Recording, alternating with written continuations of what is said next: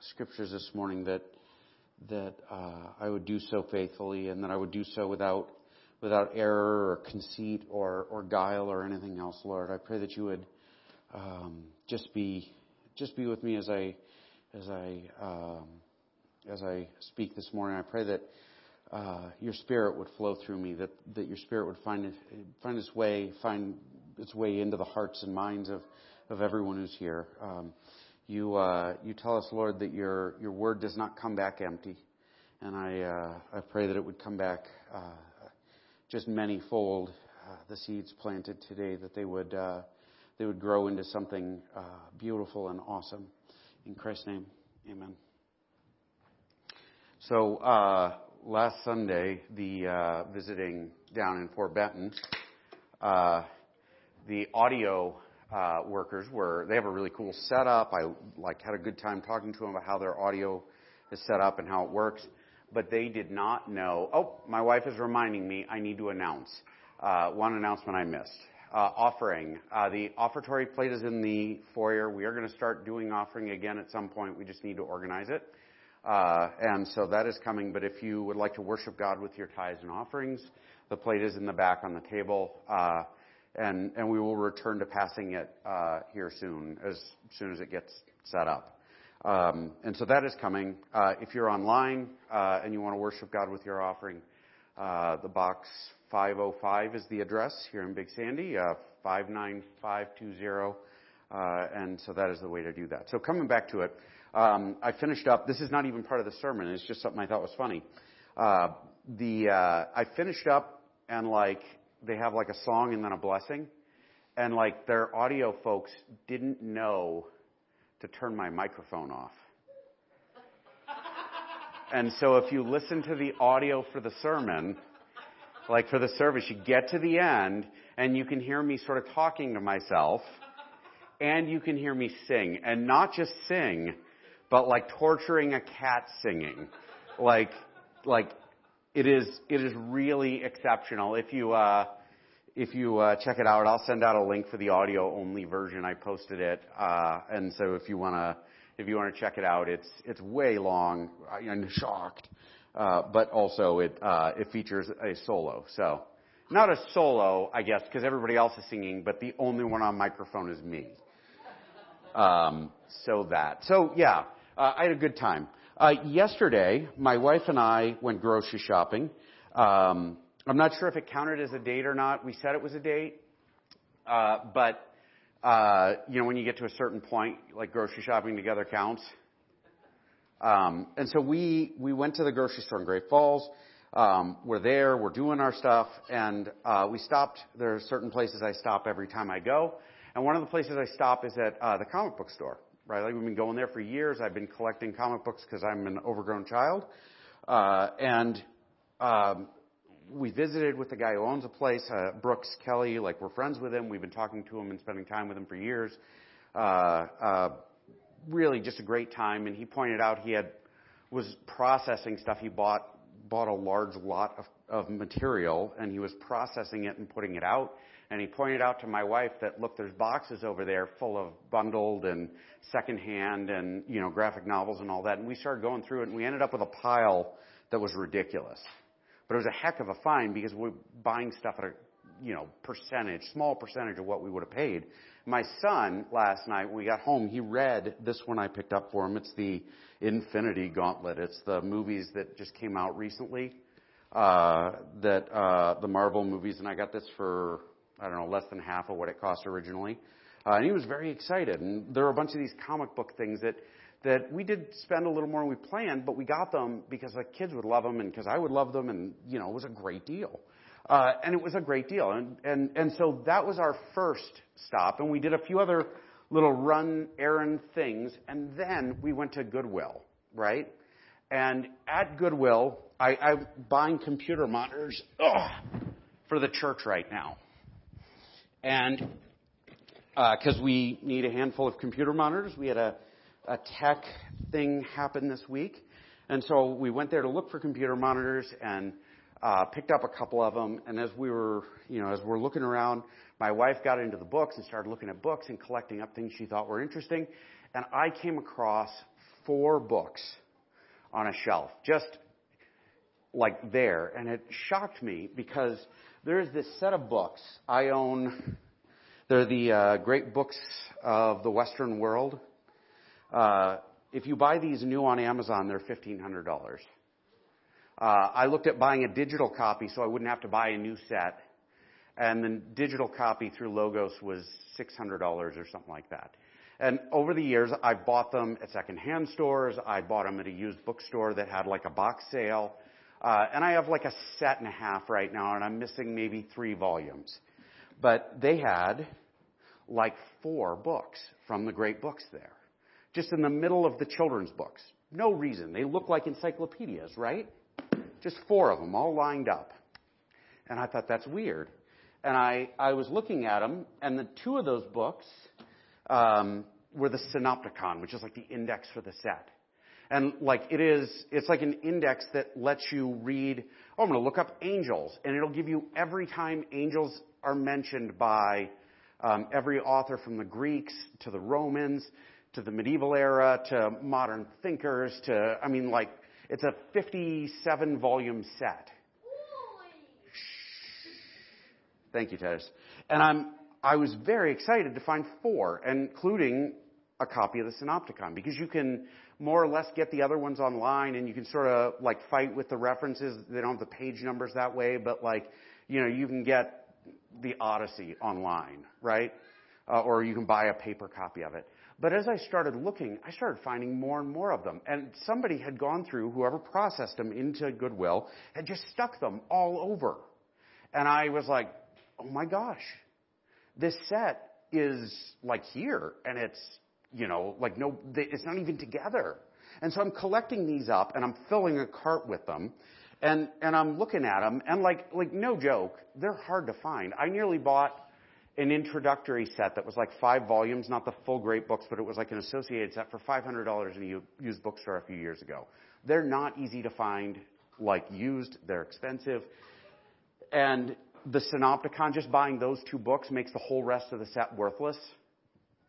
But I'm like, well, I'm just going to buy these 2 and then I started discovering them, and I filled a tote with these things. And I started looking, I'm like, well, they're $3 a piece. It's a bit of money. And I was like, but $150 for another, for a copy of the great books is phenomenal. And it's a nicer set than I already have and everything else. And I thought, I should ask someone, because it's basically an encyclopedia. I wonder if they have an encyclopedia deal. And so I asked one, I said, hey, this set, it's an encyclopedia. You sell them off individually. They're worthless. Like, can I get a deal for the whole thing? They sold them to me for $20. Again, $1,500 to $20. And not only that, these are, can you turn me down? I'm feeding back and it's annoying. These are books that, they're what our culture was built on, right? It's like a wealth of knowledge that's like at a whole other level. It's I spent more money on a box of comic books, and I was actually really excited about the comic books until I realized I can own, admittedly, another set of these. So why am I talking about this? It's because these guys, so they had this set of books, and they had no idea what it was, right? They're just donations. You throw 4 here, 3 here, 1 volume in the middle of this set, and we had to walk through. It was like an Easter egg hunt looking for these books, so that because they're terribly valuable, and just stuck on the shelf at Goodwill. There are times where we encounter things, and the folks around us don't realize what they're worth.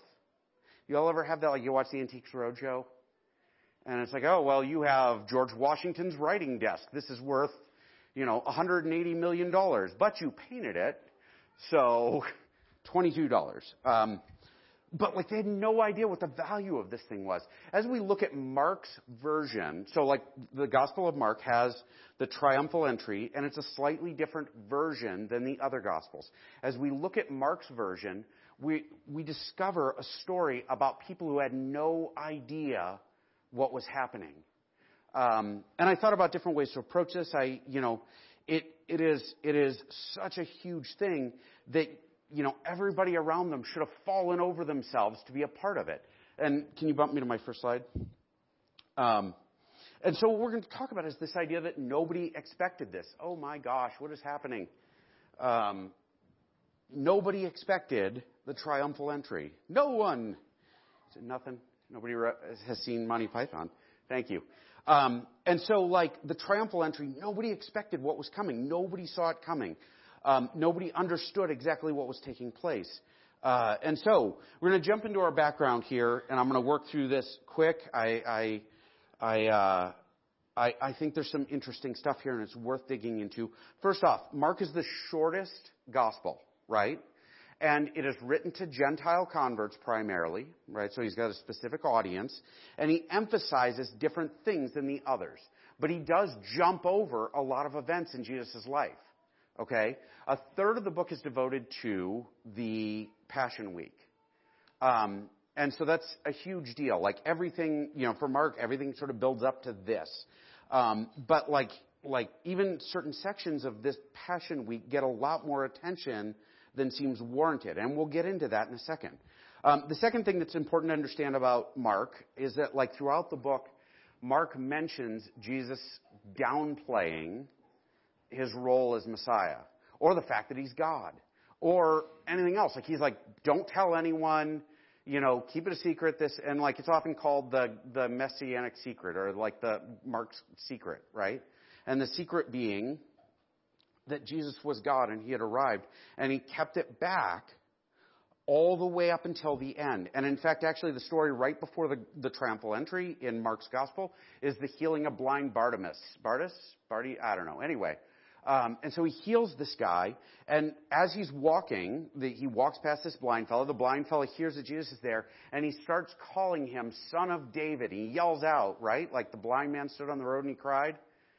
The blind man stood on the road and and he's crying out, Son of David, Son of David, Son of David. That's not a small claim. He's saying, look, you are in the lineage of the king. You are the promised one who came. He refers to Jesus as the Messiah, basically, as the king who is coming to, sit on the throne in Israel. He calls Jesus, a very overt name, and a very unusual thing happens. He doesn't get corrected. Jesus doesn't tell him, don't say these things. He doesn't downplay it. He doesn't anything. He just accepts it.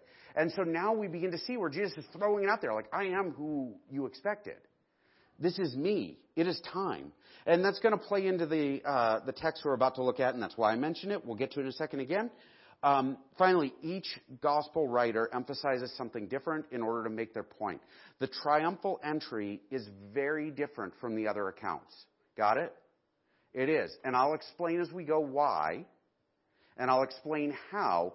But they all, you can read it and gel them together really well. That does work. They all fit. But Mark emphasizes to make a point. And so, diving in, first off, Mike, not Mike. I called you Mike on... I did. During the wedding ceremony, I called you Mike. Mark. So Mark spends a ton of time talking about the donkey. Right? I've always brushed over this text until I was reading and somebody pointed out, he devotes 5 verses to this dumb donkey. This is probably important. Right? He jumps over all kinds of other stuff, but he stops to talk about the donkey. Weird. So let's have a look at what's going on there. Because it's significant. It's huge.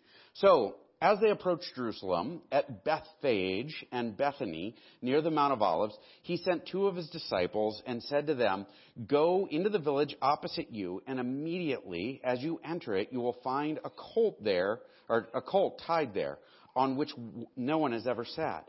Untie it and bring it here. If anyone says to you, why are you doing this? You say, the Lord has need of it, and immediately he will send it back here. So, really quick aside, I've often found that just say the Lord needs it and they'll let you. I was reading that it's actually, there's a pretty good chance Jesus knew these people and had years ahead of time said, hey, this is the thing that's going to happen. It is also possible he just knew there'd be a cult there and these are complete strangers and they, because of the Spirit's intervention said, yeah, go ahead and take the donkey. It's yours, right? But there's at least the possibility, because Jesus would stay in these villages when he would visit Jerusalem. So, there's at least the possibility that this was prearranged. And it was a code word. 2 years beforehand, he says, in a couple of years, somebody's going to come to you and they're going to say this. When they do, give them whatever they want. I thought it was neat. I'm sorry. So important details here. Bump ahead here. So the request for a beast to ride points to the idea that Jesus walked everywhere. Got it?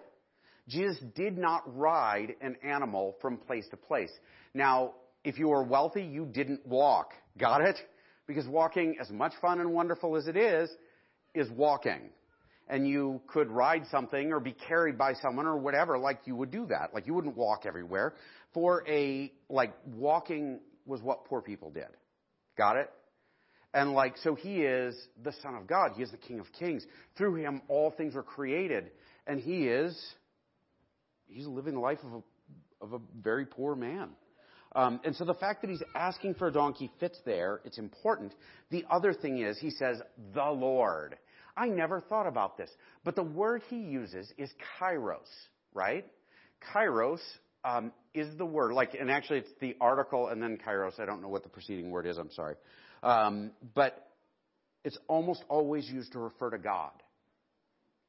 And so he tells them, guys, go to the village, get the donkey. If they ask what's going on, say God needs it. Well, who's taking the donkey? Jesus is. So what's Jesus saying? Basically really overtly saying that he's God. It's not a small thing. He's making a huge statement, totally out of character for the Gospel of Mark. Because now all of a sudden the secret is out. Now, the colt itself, this is kind of awesome. And this is why he spends so much time. In the Old Testament, we see, you want to bump it forward? We see where donkeys, where baby donkeys or colts are associated with the Messiah. In Zechariah, we have, rejoice greatly, O daughter of Zion. Shout aloud, O daughter of Jerusalem. Behold, your king is coming to you, righteous and having salvation is he. Humble and mounted on a donkey, on a colt, the foal of a donkey. Which sounds really overt, right? That's what's happening here. Next one is actually from Genesis. Binding his foal to the vine, his donkey's colt to the choice vine, he has washed his garments in wine and his vestiture in the blood of grapes. Which, we're doing communion this morning, right? Think about this. What are the garments of those who follow Christ washed with? Well, with his blood, we're made pure and clean and acceptable by the blood of Christ. And so, this prediction is associating the donkey with the washing of blood and all this. It's a big thing, right? And Jews were expecting, they sort of knew this. They sort of had this idea, right? The other thing the other reason this is significant. So, the donkey thing also, when Solomon is coronated king, so Solomon becomes king of Israel, and his father, David, says, all right, listen, when you go in for your coronation, go get my donkey and ride it in. And so he did. And if I'm not mistaken, it became kind of a tradition that kings, when they went to be coronated, rode the donkey. Ooh. Again, so Jesus is approaching Jerusalem. He's coming to the capital. Big things are at work. In fact, actually, even Thomas, a week or so, or several weeks beforehand, when he found out they were traveling to Jerusalem, he's like, yeah, all right, we'll go die with him then. Because they know, it's dangerous. They know stuff is happening. They know that it's coming to a fever pitch. It is the moment. It's happening, right? Also, a beast of burden that is unbroken. If you read in the Old Testament, if you were going to sacrifice a beast of burden, like an ox, it had to be unbroken. Never ridden, never bridled, never anything. You would sacrifice an untouched animal. And as Christ, the final sacrifice, approaches the temple, he's riding on an untouched donkey. Right? I don't think he actually sacrificed donkeys, though. So to be fair, that is a little bit more of a side-eye reference. But the fact that it was unbroken, untouched, is associated with that purity that would precede sacrifice. And finally, and this one's really cool, the Mishnah, which is the first part of the Talmud. It's the part that happens way, way early on. it talks about this idea that the king's donkey, no one should sit on it except the king. No one. Period. Right? Now, part of the deal that's happening here, and I can't remember if I included it in a later slide. I might have. Let's see if I did. Otherwise, it'll be in the deep dive. So you bump me ahead here. They went away and found a colt tied at the door outside in the street and untied it. Some of the bystanders were saying to them, "What are you doing untying the colt?" And they spoke to them just as Jesus had told them, and they gave them permission. And so, they get the donkey, right? That's 6 verses devoted to the donkey. 6 out of 12 or 11, right? More than half the text is about this donkey. Why? Because Mark wanted the readers to catch the idea that there's something big happening. This is not a minor occasion. Another thing that does play in, and I was talking with Rebecca about this morning, when kings would ride in as conquering heroes, they would ride war horses. And this is him on a donkey, which is like that humble and lowly in heart thing is another kind of aspect of this. Anyway, so laying down coats and palm branches, which is what the kids did, right? They waved their palm branches. The laying down in coats and palm branches had this Old Testament significance associated with a king being inaugurated, with a king being set on the throne for the first time. Specifically, I'll read you the text here. They brought the colt to Jesus and put their coats on it, and he sat on it, and many spread their coats in the road, and others spread leafy branches, which they had cut from the fields. Jump back to 2 Kings. And he said, "Thus and so he spoke to me, saying, 'Thus says the Lord, I anoint you king over Israel.' Then in haste every man took his garment and put it under him on the bare steps, and they blew the trumpets and proclaimed, 'Jehu is king.'" And so this laying down of coats, king is arriving. So, to kind of set the stage here, these guys are watching, they're seeing, he's on a colt, he's riding into Jerusalem, everything's reached a fever pitch, it is about to go nuts, and all, heck fire is about to break loose. And they're like, this is it, he's going to be king. And he's going to lead a rebellion and finally kill all the bad guys, and it'll be awesome, right? And so they start laying down coats, and they start saying this stuff, and they're excited. And another quick note, I do want to touch on this before I go any further. He is coming down the Mount of Olives. He is going to go in through the east gate of the city. Just next to the east gate is the east gate to the temple itself. Okay? The eastern gate is significant in Ezekiel's prophecies. Ezekiel over and over and over again talks about the east gate. He talks about God and the angels gathering over the east gate and singing to the heavens and glory and all this. But what comes out of all of this Ezekiel stuff, specifically 43:2, and behold, the glory of the God of Israel was coming from the east, and the sound of his coming was like the sound of many waters, and the earth shone with his glory. Now, the ancient Jews had read this, and they interpreted it as, when the Messiah shows up, he's going to come in through the east gate. They're still expecting it. If you go to Jerusalem and stand on the Mount of Olives, it is covered with Jewish cemeteries, because they believe when the Messiah comes, the dead will rise. And he'll come down that hill, and the guys who are there will be the first ones to rise. So they got their spot in line first, right? First to rise from the dead, right here. And they've been building cemeteries. People have been buried there for millennia now in preparation for the Messiah coming. And so they're waiting for the east gate. And so the Jews are watching, or his disciples are watching. Some of the people from the city are watching. And he is coming to the east gate. He is coming to the temple. He is the long-expected Messiah, and he is going to enter the gate just like that. And they're thinking, the king is here. He's going to lead our rebellion. We're going to be free. This is going to be awesome. You feel the buildup, the excitement.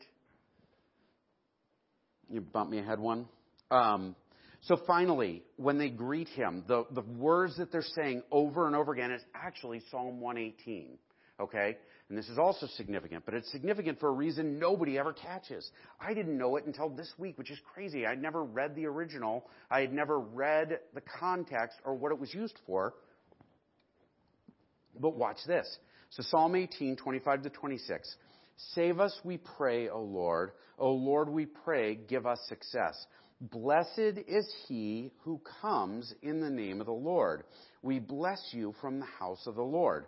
Now, watch this. And it's important. Blessed is he who comes in the name of the Lord, and we bless you from the house of the Lord. Got it? Blessed is he who comes in the name of the Lord. And we've always assumed that that's Jesus, right? Who comes in the name of the Lord? Jesus does. But the psalm is actually not a messianic psalm at all.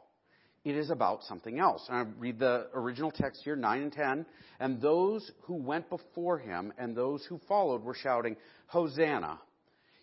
Blessed is he who comes in the name of the Lord. Blessed is the coming kingdom of our father David. Hosanna in the highest. Hosanna is transliterated from Hebrew. It literally means, save I pray, which is the first line of that bit of Psalm 118, right? So they are repeating Psalm 118 at Jesus as he approaches.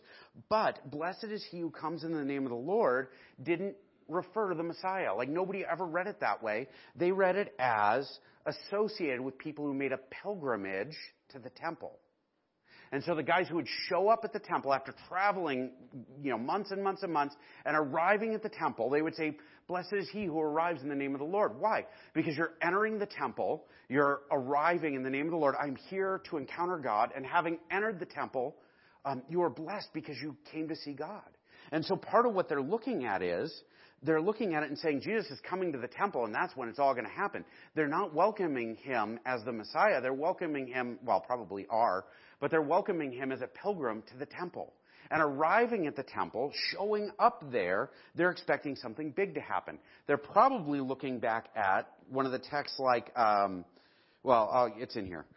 Mark's account doesn't emphasize what happened. Now watch this. So, let's hit pause before we get into that. I probably planned it this way. So Mark's account doesn't emphasize what happened. It emphasizes what didn't happen. Now follow me here. Because all the other accounts have a different, ending here. So what didn't happen? Well, they're there, they're celebrating, they're excited. Malachi said, behold, I send my messenger, and he will prepare a way before me. That's John the Baptist. And the Lord whom you seek will suddenly come to his temple, and the messenger of the covenant in whom you delight, behold, he is coming, says the Lord of hosts. So John prepared the way. Jesus is coming to the temple suddenly, and they're like, this is it. The Lord who we seek is suddenly coming to the temple. It is time. It is go time. And then Mark 11:11, Jesus entered the temple and came into the temple, or entered Jerusalem and came into the temple. And after looking around at everything, he left for Bethany with the 12, since it was already late. Watch this. Great big procession. People cheering. People laying down coats. People conquering hero. It's the end of the world. Like God is coming. He's going to kill the enemy. He's going to free us from bondage. He's going to do all of this stuff. Look, it's happening. It's happening. It's happening. He walks into the temple, and they're waiting for something huge. And just kind of looks around a little bit and leaves. What?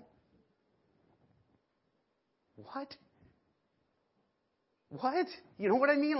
Is that it? Is that it? What? We were expecting something more. But here's the thing.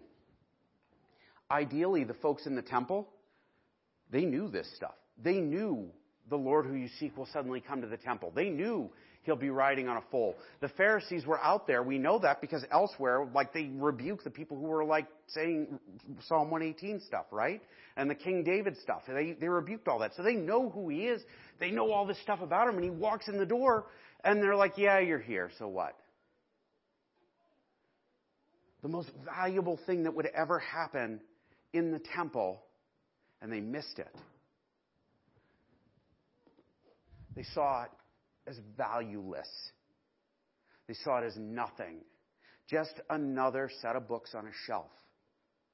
Right? Just another thing we can put on the discount rack to get it out of here as quick as we can. This Jesus guy, yeah, he's here. He ain't nobody special. In fact, he's probably just a problem. The chief priest had, a few days beforehand, begun the planning of murdering him. And he said, it's better for one man to die than the whole nation, because they're like, we don't want a rebellion to happen. Last slide for me. So Mark, having come to this is Peter's events. It ends actually with the cursing of the fig tree. So like the very next thing that happens, which is like the next day, Mark like has shoehorned in this fig tree story where he comes to the fig tree and it's got no fruit and he sees that it has no fruit and he's like, I curse you, and the thing dies. Because the temple, because the Jewish people, because the dead spiritual life that he was trying to like save, it didn't even see him. It didn't bear any fruit. He walked into the temple and they didn't care. And so he cursed them.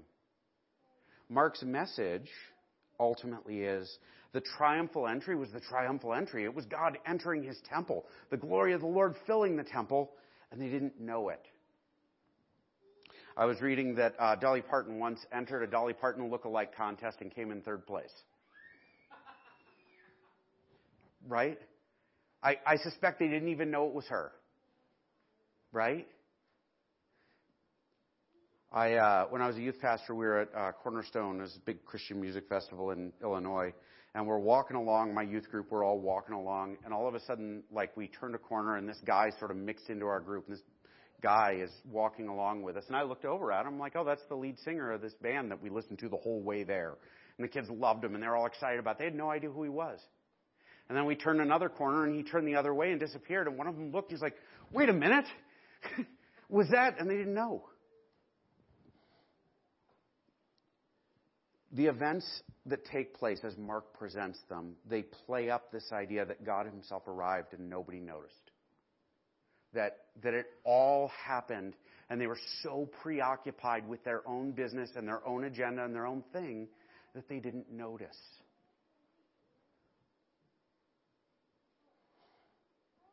As we celebrate the triumphant entry this week, as we celebrate Palm Sunday, as we celebrate the fact that Christ is coming as the final sacrifice for the sins of mankind, as we celebrate the fact that he is the son of David who will be on the throne forever, he'll be king of the universe forever, that he's setting the broken world right, crushing Satan's head, doing all of this stuff, as we celebrate it this week, like it is not a small thing, it is a huge thing. We have to hit the brakes and make sure we recognize who it is that is here, right? What it is that we're celebrating, what it is that this is all about. Because we do stuff that's cool and fun. We do candy and eggs and all kinds of other stuff. We'll eat pancakes and sausage and all of this other thing. Like it's great. But all of that stuff is about Christ. The God who you seek suddenly arriving in the temple as the final sacrifice, right? My question for you is, my challenge for you is, what are you doing with this Christ? Is he a Sunday morning thing? Right? Like I've got several items of clothing that I only wear on Sunday mornings and never any other time because it's just for Sunday morning. Right? Is this a Sunday morning thing? Is it a once a year thing? Is it a when I can fit it in and I'm not too busy thing? Is it a part of our politics thing? Is it what is it? Like is he really everything? Is he really the Messiah, the King of Kings, the Savior? Or is he just more books on a shelf? Right? Oh, we have them. Actually, the cool thing about these is that they're like 50 years old and it looks like nobody's ever been through them. Isn't that crazy? The collective knowledge of the, Western world and you never open them? What? Do we stick Christ on a shelf and break him out when we need him, or when it looks good, or when it's convenient? As we prepare ourselves this coming week, my encouragement, my challenge, I'd shout it at you if I could get away with it. Don't mistake him. Don't miss him. Don't miss the cross. Don't miss the resurrection. We mourn people who die. Remember, Easter is the promise that they will rise again. We agonize over our sins. Remember, Christ died to take those away from you. That is it. The triumphal entry should be just about every day in our lives. Every day. I'm going to close this in prayer and we're going to do communion. We're going to, with the bread and the the Jews, we're going to remember what Christ did for us. And we're to do it to remember, as a reminder, as a constant nudge. Christ died for our sins. Let's pray. Heavenly Father, I pray that you would be with us today. I pray that you would help us to look to you in heart, in soul, in everything that we are. Help us to remember that your Son, that he arrived and we didn't know him. That he arrived to save us. He was the King of the universe arriving to save us, and we didn't know him.